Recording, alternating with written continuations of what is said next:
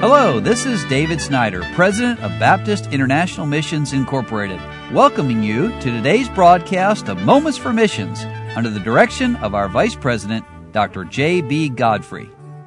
Well, yesterday I mentioned that this year is the 60th birthday of Baptist International Missions Incorporated, and I shared some thoughts from our leader, Dr. David Snyder.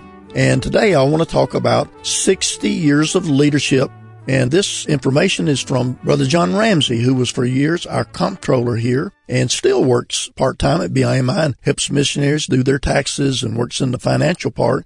And 60 years of leadership. Brother Ramsey says, I was thinking about this 60th anniversary and what has happened in my 48 years with BIMI, first in the Bahamas and then with the finances and the home office. How has God brought the mission to this point? Now, my father used to say, it will not be that God does it that will amaze you. It will always be how he does it. Well, the mission started with pastors asking Tom Freeney to head up a board that would encircle the world. He drove his Volkswagen Bug to many churches, encouraging men and women to give, to go, to pray.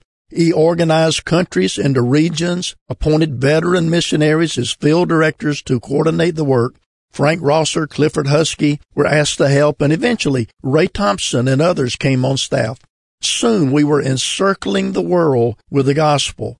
He then added a printing department, a business office, secretaries to help with the workload. A new headquarters was built at 800 Dodds Avenue in Chattanooga, Tennessee. When Tom Freeney retired, the official board looked to Dr. Don Sis to become the general director. He recruited more men and women, and soon Baptist International Missions Incorporated, BIMI, was channeling well over $1 million a month to missionaries. Under his leadership, BIMI grew to nearly 1,000 missionaries in about 100 countries with over 7,500 regular donors. The headquarters moved to Harrison, Tennessee. New fields of service were opened. The audiovisual department was established. Bible distribution projects were encouraged. The radio ministry was furthered. College recruiting, Camp BIMI, Claim Ministry, Deaf Ministry, and so many more were all born during this time. If Tom Freeney was the organizer and Don Sis was the motivator, then Dr. James Ray, our third president, was the administrator. His skills in organization and administration were what we needed to grow and to go. The requirements of the government were rapidly changing, and BIMI had to keep up. It was his leadership that helped develop the policy changes needed without burdening the individual missionary. With governments overseas changing, we enhanced ministries that would help get the gospel out effectively in these countries. Over 1 million Bibles were handed out in Eastern Europe, and James Ray's concern for our future led to developing reserves for home office needs and future staffing and so on.